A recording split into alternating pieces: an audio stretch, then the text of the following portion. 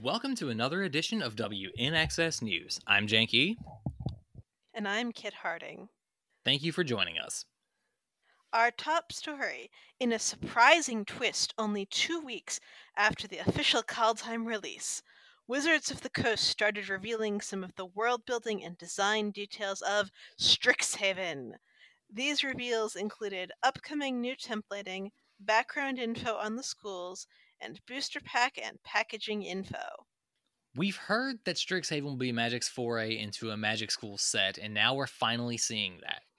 Students attending Strixhaven divide into 5 colleges of Magic based on their personality and aptitudes.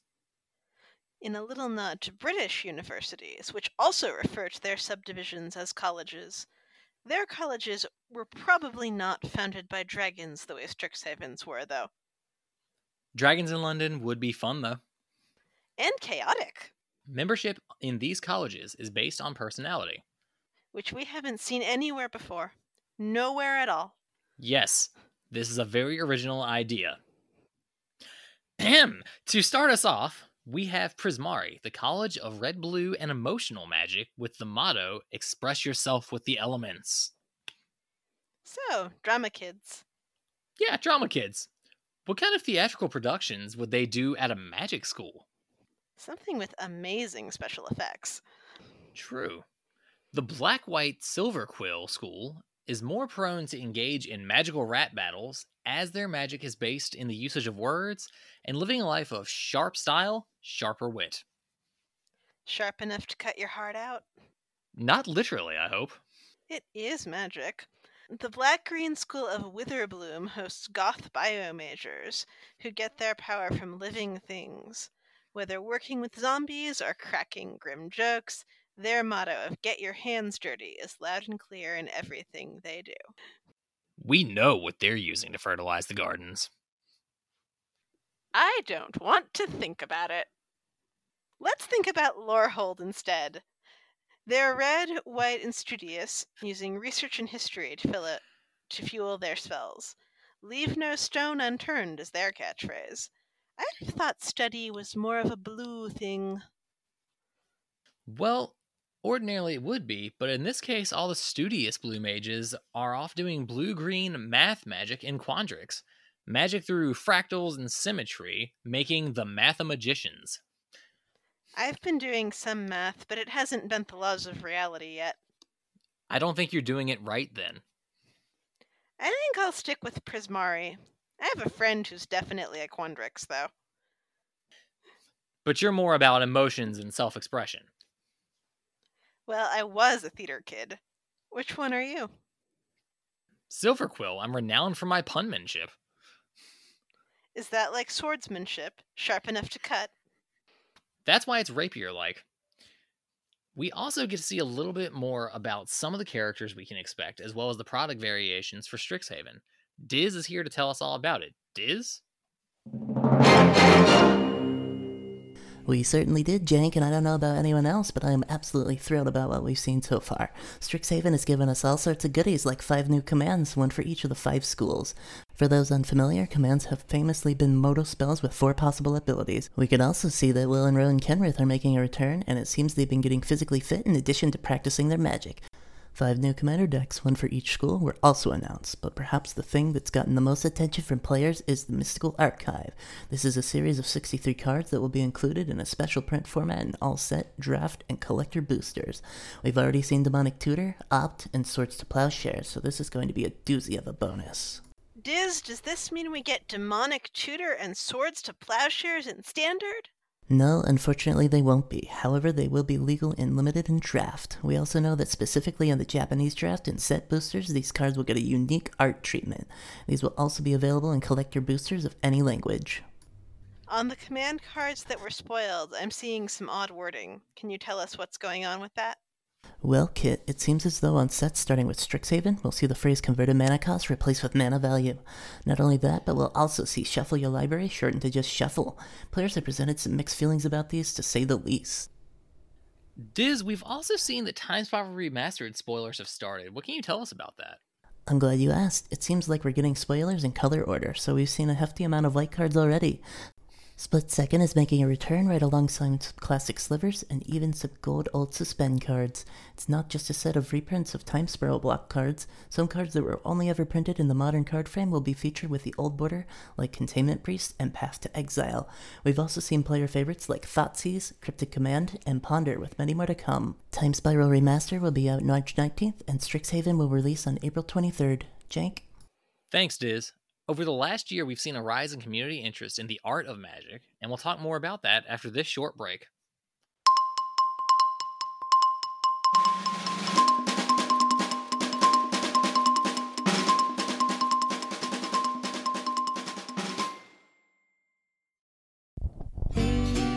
Well, hey there, everybody. This is your good old friend Frank here from Frank's Used Card Emporium. I'm here to tell y'all we still got the best deals you're gonna find in all of Ravnica. And I'm here with an exciting new announcement. We done opened us up a whole new branch down in the 8th District. We're moving on up in the world, y'all. We still got our old location. We got this new one, too. And as a special promotion, we're gonna give you 6 days, 0% financing on any card purchase over 99 cents if you need it. If not, we're still taking in your trade-ins. We're still taking in your lotuses, lotusi.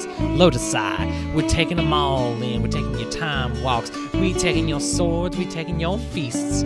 We're taking everything you got, and we'll give you something in return. You just come on down, visit us, still on 10th Street, but now in the 8th District as well. Y'all come on back, tell them Frank sent you. I might just be there.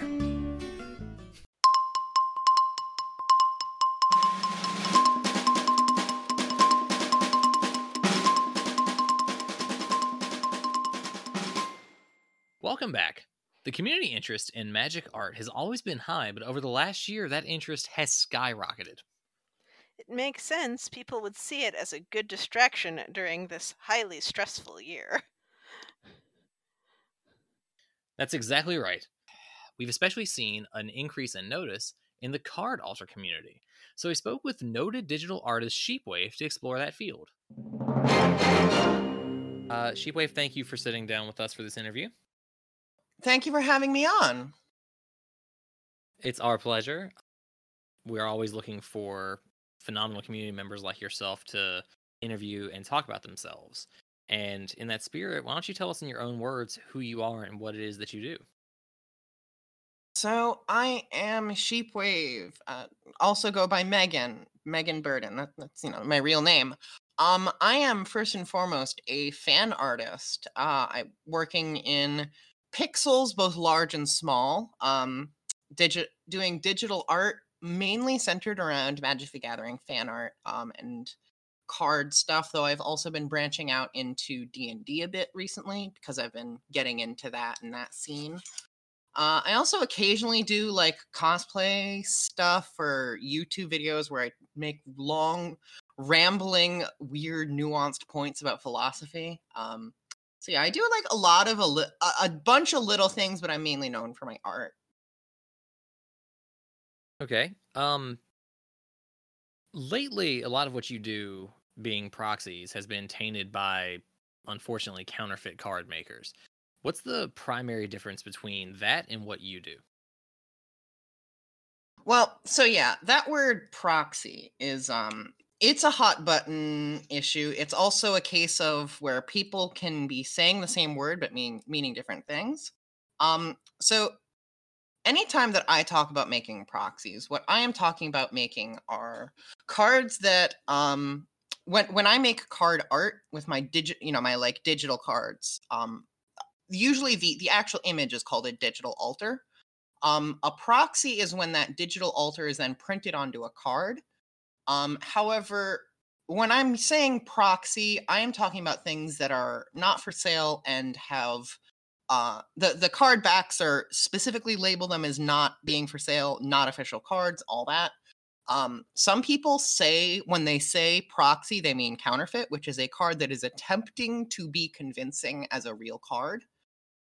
Proxy can also mean like somebody goes and prints out, like they download pictures off Scryfall, they print it out on like desktop paper and cut that out. Like that is also a thing that people use when they mean when they use the word proxy. The proxies that I make are digital alters, though, which is where I take an existing Magic the Gathering card.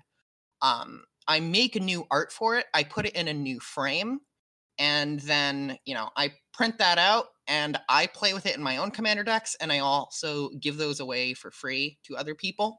But yeah, very important part of that being kosher is the fact that they are never ever for sale if they contain anything I don't own on them, such as mana symbols, rules text, most card names, characters like planeswalkers or identifiable locations, and certain creature types that were actually created by wizards, like Eldrazi and Saproling. Right. So yeah. So people can legally sell tokens that say certain things. I do, or they can legally sell cards that don't have those elements. But yeah, there is unfortunately lots and lots of people who illegally sell more or less. Well, of course, obviously, there's people who are just selling cards that are attempting to be convincing. So there are also people who do the same kind of digital altering that I do, but then they print the cards out and sell them illegally, which is not cool, especially since the people who are already willing to cross wizards are also often willing to just steal my art. It happens a lot. So yeah, that's what I do. How is it that you handle the challenges that are presented to you by that, both by the people who are stealing your own art or the people you were just talking about who are just willing to cross wizards and intentionally sell fake cards?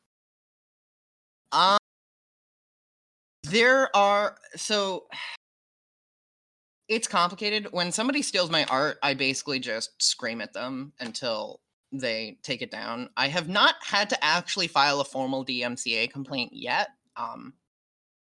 I'm sure it will happen eventually. It also happens a lot because some of the art I do, even though even though it was originally intended as like art for a Magic card, I put it on a t-shirt, but that's also true in the reverse. Some of my earliest work and some most well known is like this lightning bolt that's got this like very like, it's like made with 3 colors in the whole thing. That was actually a design I made for a shirt first, then later adapted into a Magic card. But anytime I make a shirt that ends up getting popular, there's like bots that steal that. Part of being an artist on the internet is having your work stolen. It is just an unfortunate fact of it. There's not much that you can do about it. Part of what you do is also commission based, right? So yeah, that is another one of those things where like the nature of the way that people work is I have to add all these legal disclaimers. So yeah, I do art commissions. People will commission me to draw like their personas or their OCs or something they like, or like they want like a super like corrupted looking landscape. And sometimes that means printing that art onto cards. Now, when someone has given me money to make something, I can never ever give them a version of that thing that they paid me money for that has WotC IP on it, like ever. Which is ironic because like someone has like if someone commissions me to do art and then I put that on like I give them a commission version that is just the art and like maybe like a name that's like kind of evocative of what it might be, but again, it's up to them to explain like this big worm looking thing is meant to represent Thromok specifically. Like there's nothing on the card that says like this worm thing is Thromok. The most popular thing I do is actually like people love having like basic lands, so to speak, that are just completely custom art that really fit the vibe of like what they want to be. And if you look at a landscape and it's like that sure does look like an island, you don't need any text on the card. So that is a very popular thing. But so yeah, that's the legal disclaimer for the art commissions I do is never ever ever do I print anything that has WotC owned copyright on it to give to someone who has paid me money ever. So yeah, now that we've got the long legal disclaimer out of the way, yeah, commissions are like really fun because I get to I get to challenge myself a lot more. And like only about half the art commissions I get are intended for cards anyway.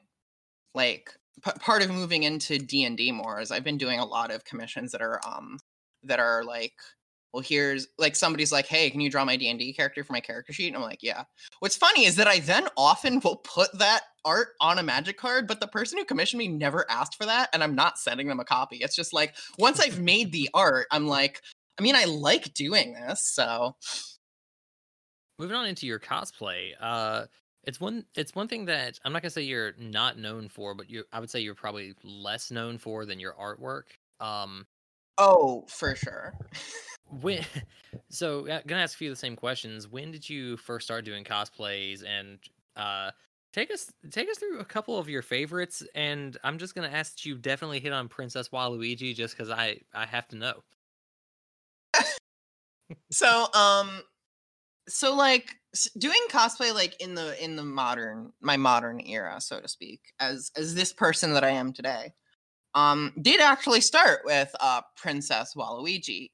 This was right after the Bowsette thing really went big. So the anime convention I went to had lots and lots of people doing like Mario, but it's like a princess, like some Mario enemy. I have like tons of photos. I had a crown that was made of like garbage bags and fake $100 bills. It was great.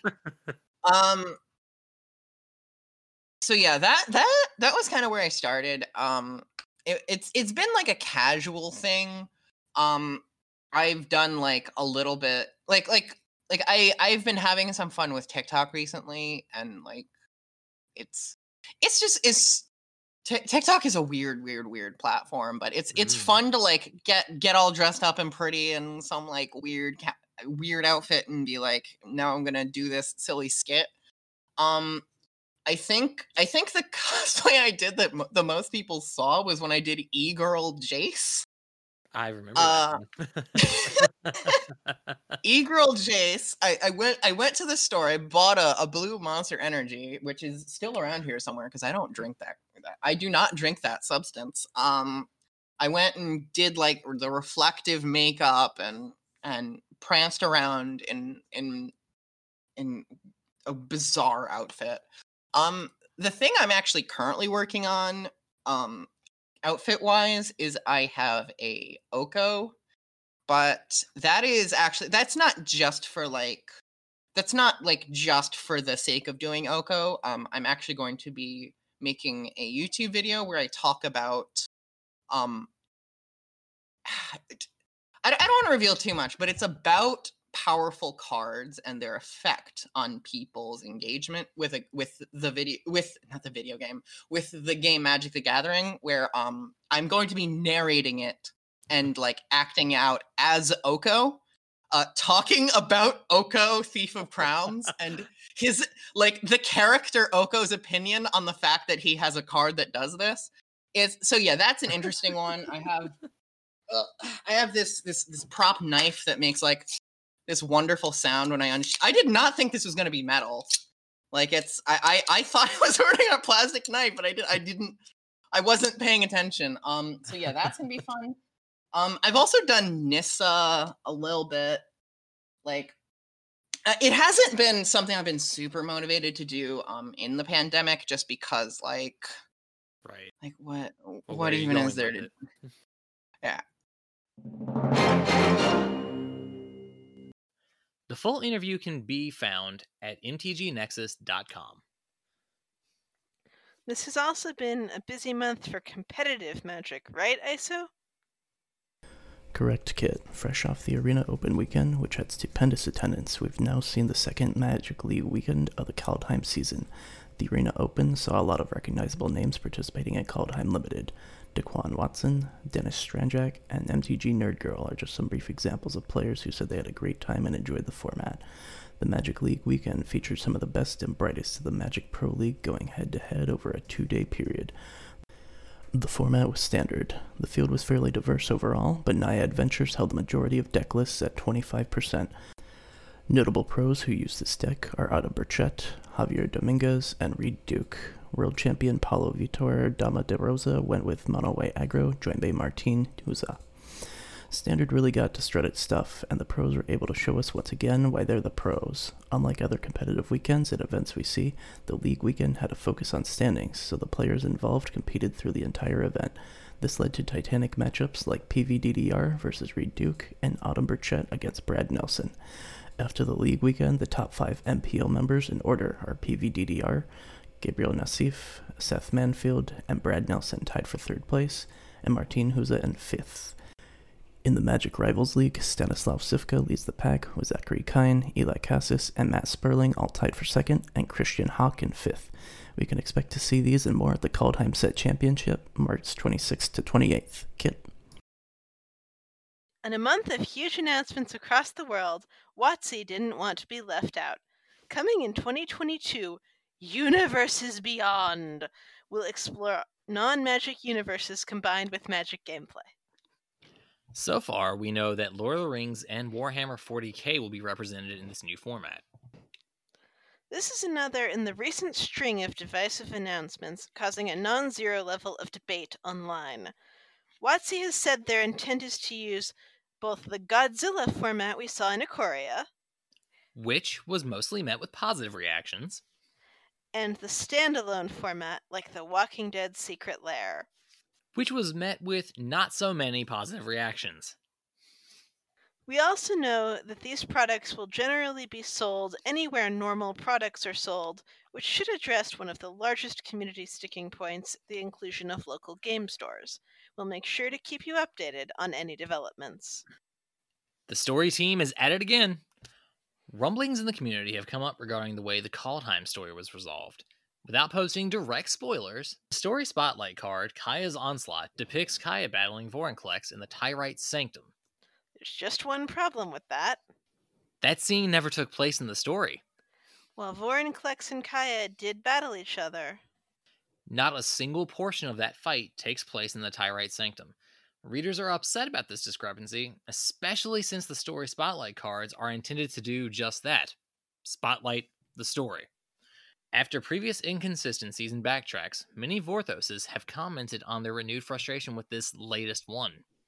Remember, we've already seen complaints about inconsistencies between the cards and the story dating from War of the Spark. That's not to take away from the overall success of both the main and side stories. Those featuring Nico Aris were met with overwhelming support, and the other stories have been widely received as quite well done. Fans do wonder if we will see Nico regularly in the future. They've certainly been popular, but there have been many other popular characters who appear for only one set and vanish. We have 2 more controversies in the news this week. Because what would a week be in Magic without a controversy? A much shorter podcast. I'll give you that one. For the Strixhaven pre-release in the North American region, draft booster boxes will not be available on pre-released weekend. Yes, that's right. It's set boosters only if you're pre-ordering boxes. The existence of the set booster is controversial in and of itself, with many players suggesting set boosters are unnecessary attempts to squeeze money from the customer base without providing real value. While Wizards has consistently denied having any plans to discontinue draft boosters, this has not calmed some parts of the Magic community. However, it is worth noting that some store owners have confirmed that interest in set booster boxes is at least as high as draft boosters, so it seems like it all comes down to player preference. It did not take long for this news to explode across the internet and dissolve into a number of wild rumors. Opinions of draft booster boxes being unavailable were very mixed. Draft boosters will still be provided as prize support for the pre-releases, and you can still buy boxes once full release starts. Incidentally, Wizards are suggesting that stores offer 2 prize packs a person, but only allocated 1.8 packs per person. Someone in allocations is clearly not a Quandrix student because that math does not add up. The ratios of prize packs to pre-release kits are apparently skewed by the need to keep even numbers of all 5 colleges in the kits, but that's nothing new. It happens with every Ravnica set, so there should be a solution by now. They did suggest offering IOUs to the final 10% of sales, but that's an added hassle stores don't really need in these already difficult times.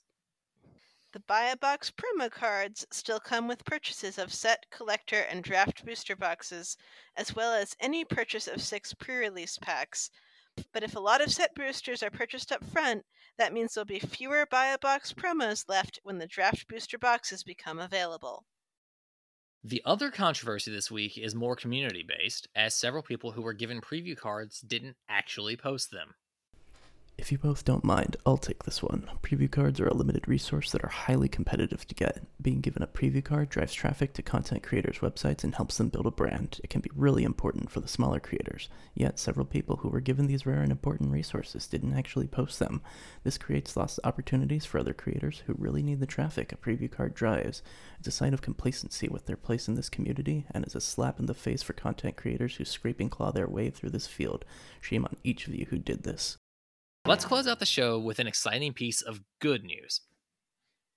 The professor of Tolarian Community College ran a fundraiser for Trans Lifeline, announcing that every multiple of $4 donated was one entry in a prize drawing. He started with 2 boxes of double masters to give away. And then a number of creators, collectors, and artists started offering more things for the prize pool. And it quickly mushroomed into something amazing.